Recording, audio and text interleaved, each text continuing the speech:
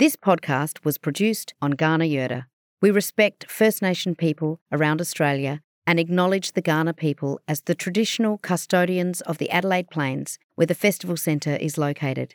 We honour their spiritual relationship with their country, and we do so in the spirit of reconciliation.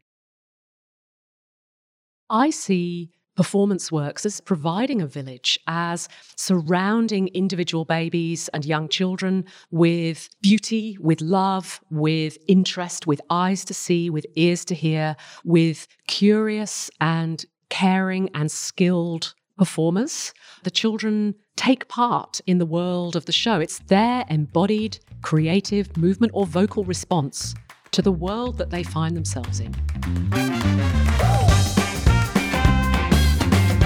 Hey, it's Libby O'Donovan here. Welcome to the First 50 podcast, a 50th anniversary celebration of the Adelaide Festival Centre, the home of performing arts in South Australia. This magical venue, which I have had the delight of performing in over the last 25 years, has housed many historical moments and thousands of incredible artists. I came away from this upcoming discussion with a sense of childlike wonder, in awe of the wisdom and insight that our guest shared. I am joined by an artist, teacher and director, someone that has had a significant impact on the wellbeing and self-expression of groups often overlooked by society. This artist has enjoyed an incredible career that has spanned several continents and decades and has even led to a practice-led doctoral degree. Following a myriad of awards such as the Arts Essay Ruby Award and a Sidney Myer Performing Arts Award, this guest is the former artistic director of the Come Out Festival, now known as the DreamBIG Children's Festival, the premier children's art festival in Australia.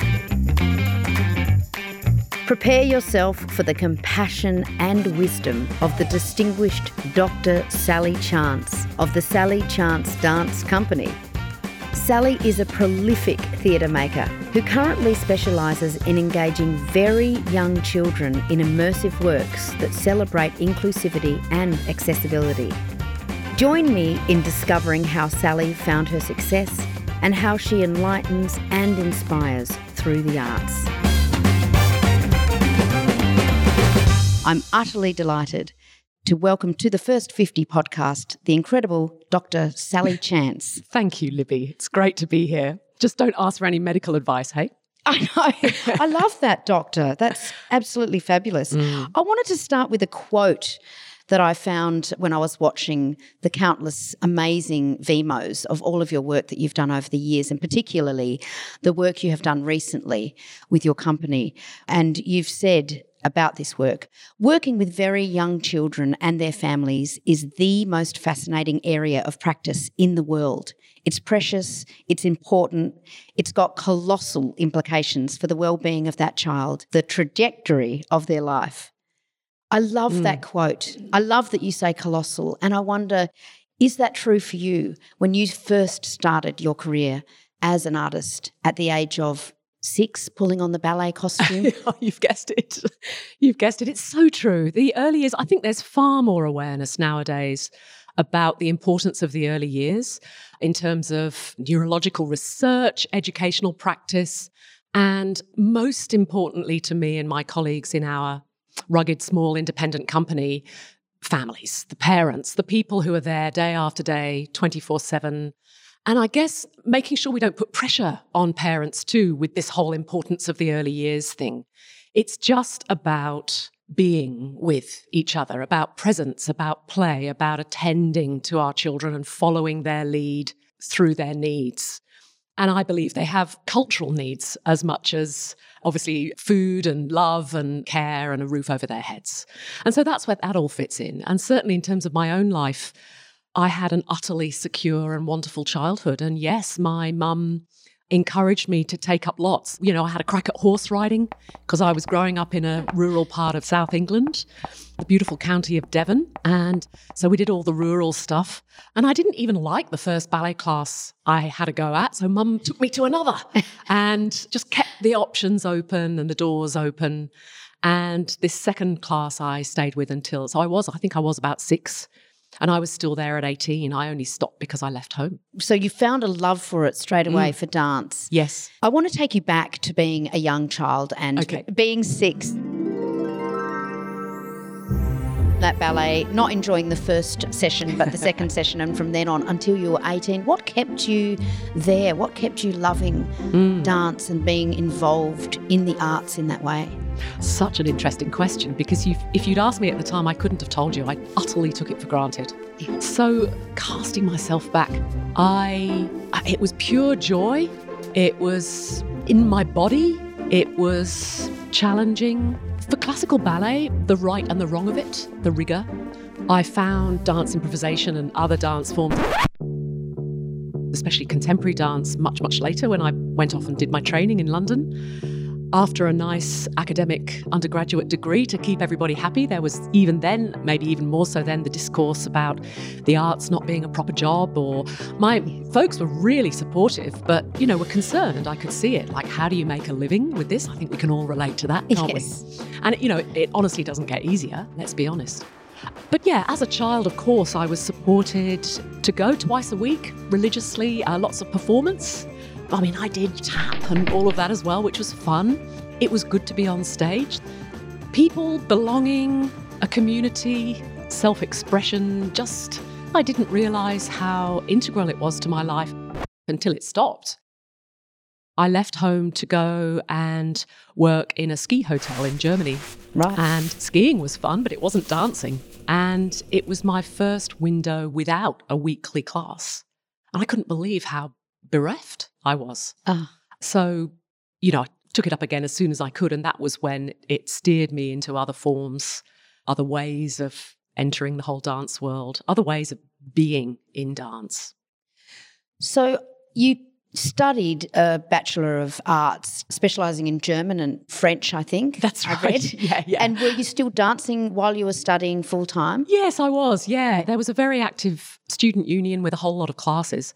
And yeah, contemporary dance class for students that, again, I went to religiously. It was the backbone of my life. Kept me sane, kept me alive, kept me fit, kept me expressing. And then you did a diploma in community dance? That's right, yeah. And what's community dance? That sounds fascinating. It is. So nowadays we would call it socially engaged dance practice or inclusive dance practice. But in the 1980s in the UK, it was a growth area. It really was. And the study that I took part in at the institution that's called Trinity Laban in London was a program of study that explicitly responded to demand from the multiple local authorities throughout the UK. And so this job needed people to be trained to do it. It was somewhat administrative, but it was about generating activity, galvanizing dance action. It's almost a bit like animating a community.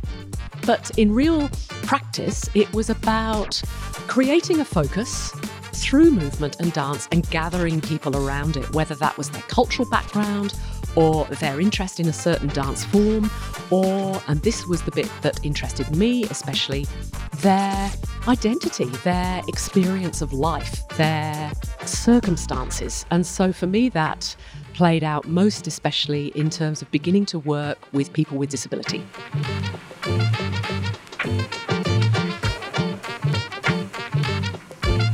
But, back in the day, we're talking institutional residential circumstances. I remember a young woman in the small community where I went for my first job at Ludus Dance in the northwest of England, came to one of the groups there, and her local community didn't know she existed. The family kept her quiet. And the equal and opposite of that was the political environment at the time, which was the Margaret Thatcher era, was closing down the institutions in a spirit of moving people back into the community, which sounds great, and full support to that. And of course, the way that's played out over the decades can only be positive. But I witnessed people worrying about that because what was their community? What did that mean for them? So again, their weekly dance structured their lives, was the backbone of their lives, just as it had been for me. Yes. Was a space to speak without words, to be seen, to be met, to be heard, all of the things that we've already talked about in relation to my current practice with young children. Yes. And that seems to have informed your career since then in such a big way. You mentioned Ludus Dance, so you joined the Ludus Dance company. Yes, I did, yeah. And one of the performances that you were a part of actually came here to Adelaide to perform at the Come Out Festival, as it was known then. Yes. What were your impressions of coming to the festival centre here in Adelaide and performing on these stages here? Oh, look, I actually was not one of the performers. So Ludus Dance was absolutely legendary and still is in the UK. It's a dance in education company. And the artistic director at the time was, again, an Australian legend in young people's theatre called Michael Fitzgerald. And again, I think of him as a figure that really, this flowering, this opening up of theatre for young people here in Australia. He brought people from overseas to Adelaide for his festivals, and he travelled the world to bring companies like Ludus to our festival, the Come Out Festival, now DreamBIG, the children's version of the Adelaide Festival of the Arts. And just as important, of course. And he was visionary. He brought the works from our company. Yes. And I was one of the company's 2 community dance practitioners. And Michael noticed our work and had us go places in the metropolitan area. We went to places where people with disability were living, where children with special needs were attending school. So guess what? His focus for us was the whole disability cultural world, through schools, through institutions, through residential places. And that was our program. It was just so wonderful. I mean, it was so wonderful that I literally stayed. I was going to ask you, because that was 1989. Yes.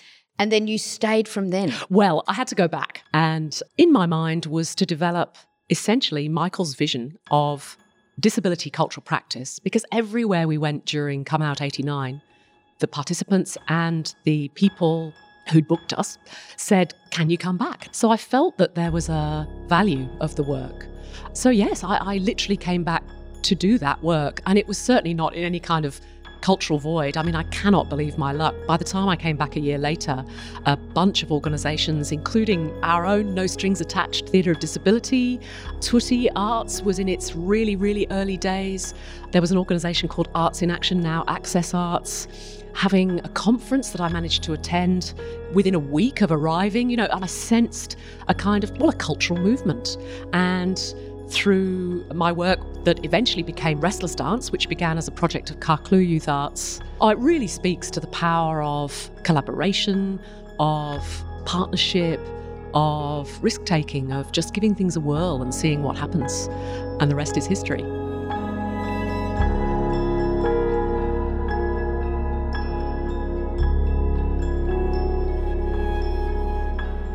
After founding Restless Dance Theatre in 1991, the company went on to become Australia's leading creator of dance theatre by dancers with and without disability. So access, equity, inclusion was how it all began. But it quickly became much more nuanced and exciting than that. I found that exciting. But it became so when are you going to do a show? Yes. And I thought, okay, good. I don't know. But I quickly realised that was a necessary thing, the kind of public, putting your money where your mouth is, being out there, selling tickets. Within only a few years, the Restless Dance Theatre had performed at several major arts festivals across Australia, such as the Adelaide Fringe Festival and the Sydney Paralympic Arts Festival. It would also see Sally return to the Come Out Festival. So Come Out 93 was the platform for a major work by Restless, the first big high-profile work. It was called Icons. It was a challenge and it was so exciting and it worked and it blew people's minds. A significant part of Sally's legacy is the virtue of creating a space where high-quality arts are made by diverse creatives and designed to both empower and advocate. One of the dancers always used to say, I've got my power. And we found that so empowering to each other. And I don't think any of us was quite ready for the power and impact of this work. Even after handing over the reins in 2001, Sally remains very fond of Restless Dance Theatre and the fantastic work it produces. The story of Restless Dance Theatre is an inspiring one that's worth the deep dive, but it's just one chapter in Sally's extraordinary career.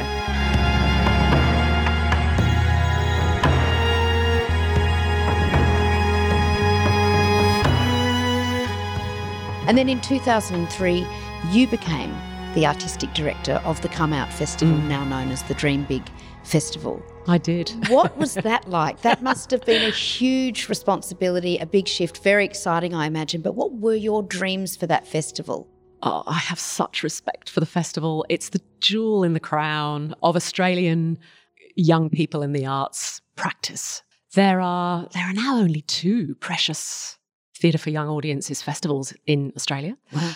I'm not sure there's an actual erosion going on, but, in all honesty, it's not been easy for young people in the arts for the last 10 years. The festival, to me, was about, again, creating some kind of focus, in the case of that event, a thematic focus to engage and interest educators and parents, and to gather people around it, to showcase local youth theatre companies, so young people still at school, making theatre, being artists themselves, to bring works to South Australia because it was resolutely statewide a festival and still is.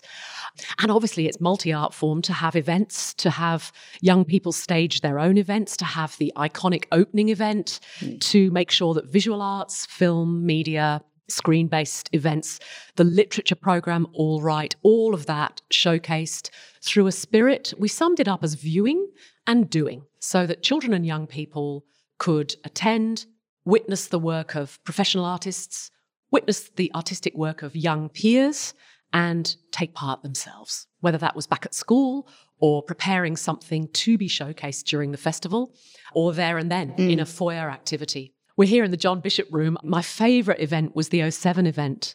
The JB Room was our green room, and all our volunteers came here, made themselves a tea and coffee. The festival staff would come here and touch base. It was quiet. It was lovely. It was like our precious corner of the festival centre. The entire event was here as a hub. Obviously, lots and lots in schools and other venues like the Odeon and the Queen's and all over the state.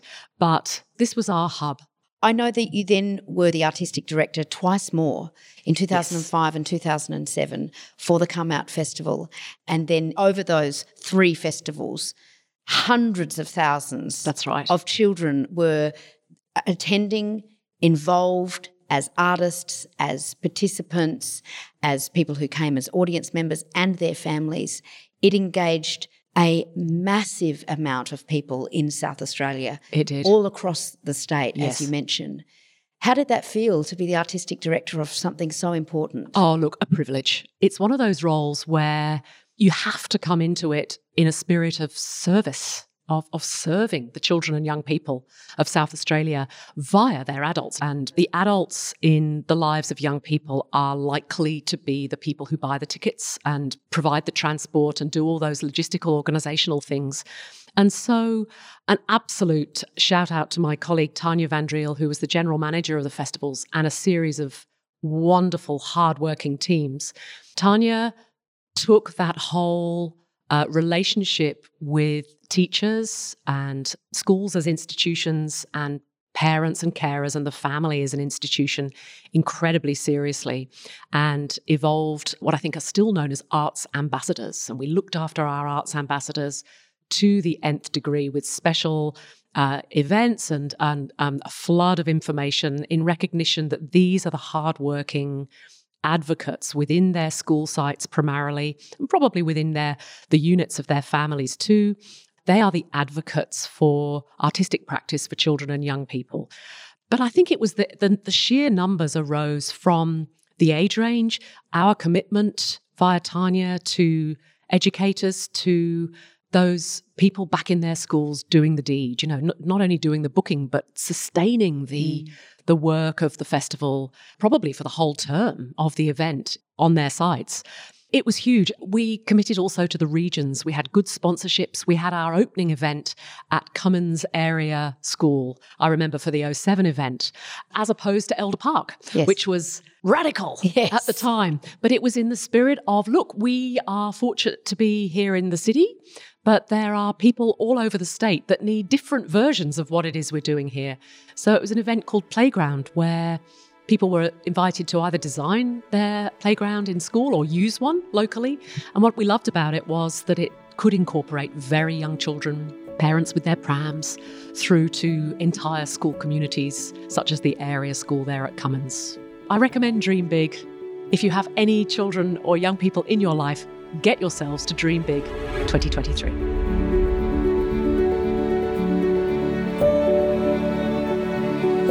Since its inception in 1974, the DreamBIG Children's Festival has been the leading arts event for children in Australia. With fun, play and learning built in at every turn, it's an event where imagination runs wild, and the youngest members of our society have a chance to express themselves and be heard. With past programs including everything from Indonesian shadow puppetry to rock musical pyrotechnic bonanzas to special readings from author Roald Dahl himself, the DreamBIG Children's Festival has long been an experience that is formative for so many children. Although she no longer runs the festival, Sally's interest in early childhood development and cultural practice has extended to her current venture, Sally Chants Dance. And with every performance, Sally is deepening our understanding of how the arts can help our children grow and thrive.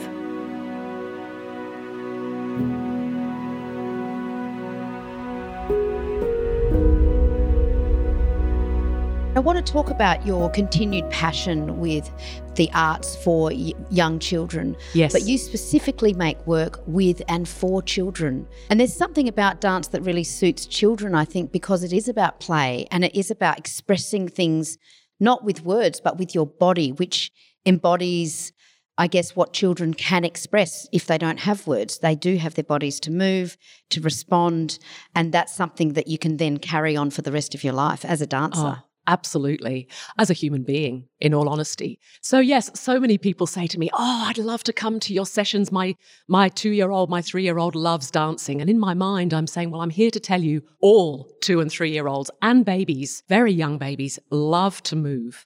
And I guess that begs all sorts of interesting questions. What do we mean by dance? What is the difference between movement and dance? And I think of dance as making meaning.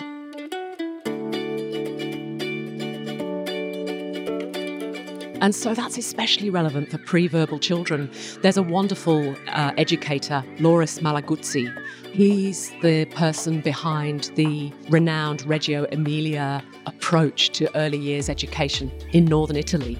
And he talks about the 100 languages of children, and dance and all the art forms, as well as Play-Doh, as well as twirling autumn leaves, are the languages of children, because it's how children make meaning, how they communicate, how they're telling the world who they are.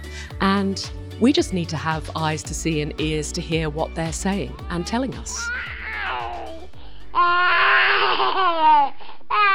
It's such a beautiful thing to witness and be a part of, and to take seriously as you do, Yes. as a serious form of expression, artistic pursuit, of communication, of us being able to listen to that and to respond to that and have that included in arts practice or in life, really. That's right. And there was a great quote where you mentioned that part of what happens when children come into these spaces that you create for them and with them is that they are seen. Yes, that's right. Yes, they quickly get the idea about that.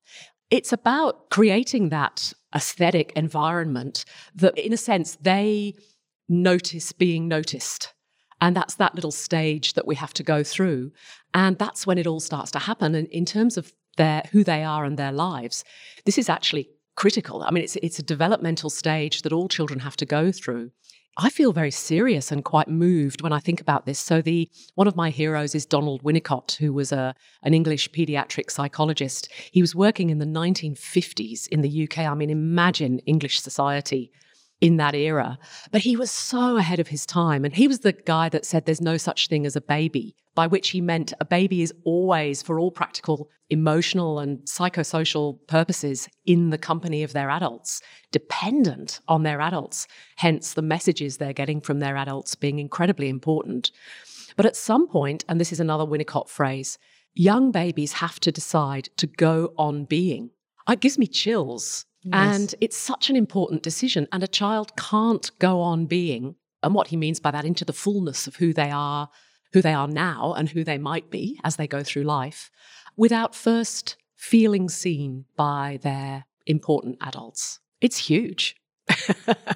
Incredibly important. Yes, it absolutely is. You're so right, and it's such a beautiful way to look at it, because having the importance and the gravitas of that responsibility as an adult is essential to our well-being, but particularly for children who won't have a memory of that, but it is incredibly important that they are part of this arts practice from even before their living memory, really.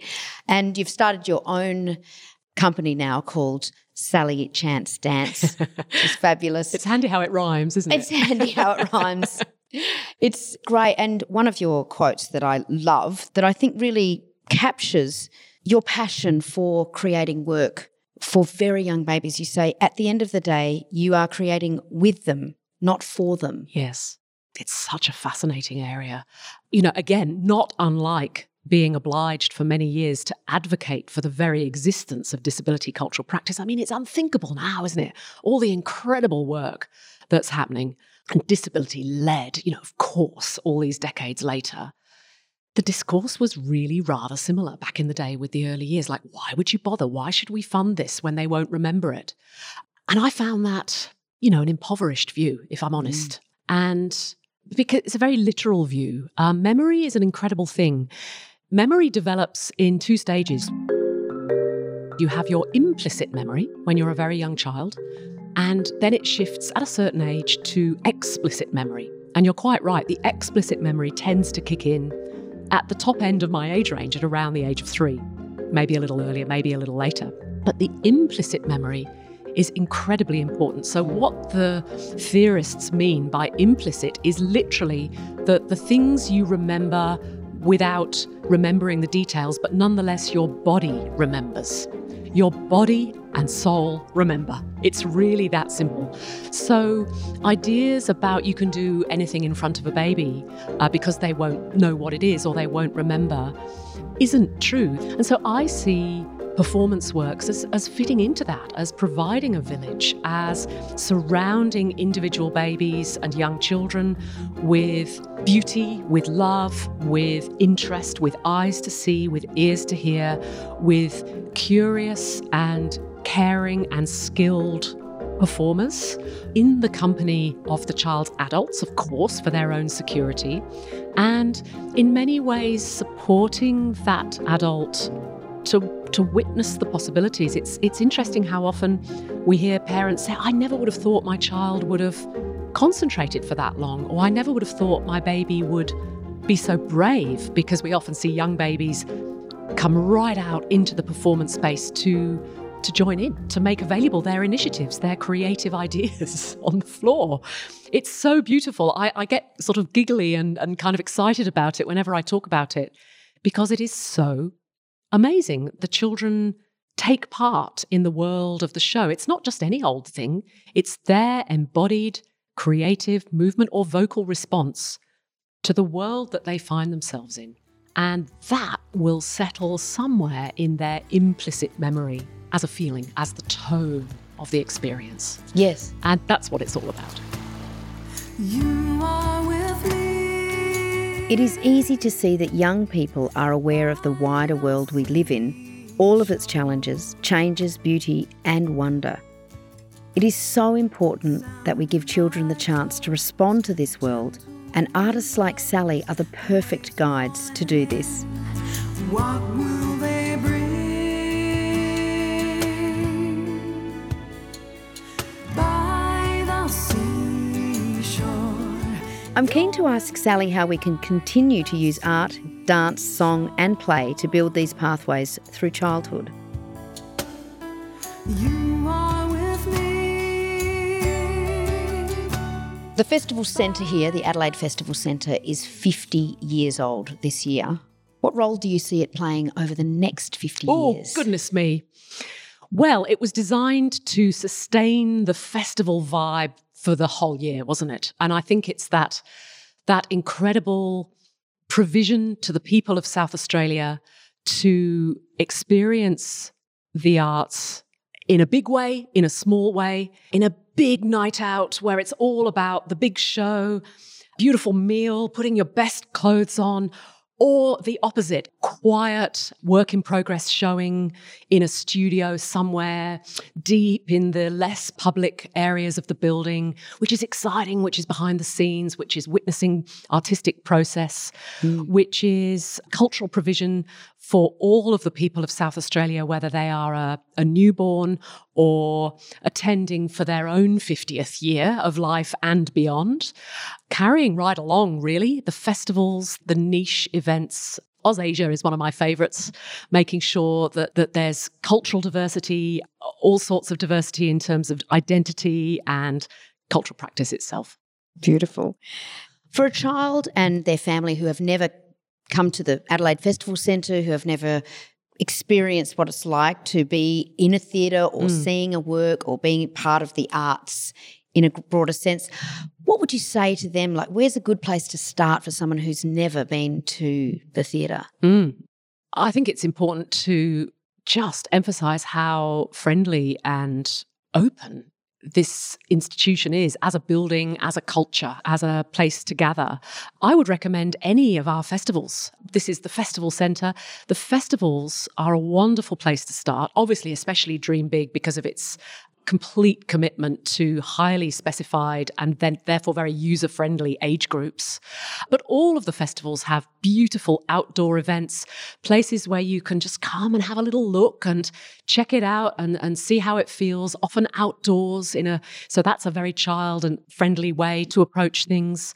The beautiful thing about my experience of working in the early years is that I have noticed a lot of parents, carers and guardians coming along that aren't necessarily particularly experienced theatre attendees themselves, but they want experiences for their children. They're looking for stuff. I mean, at a completely practical level, you've got to find stuff to do with your young child, haven't you?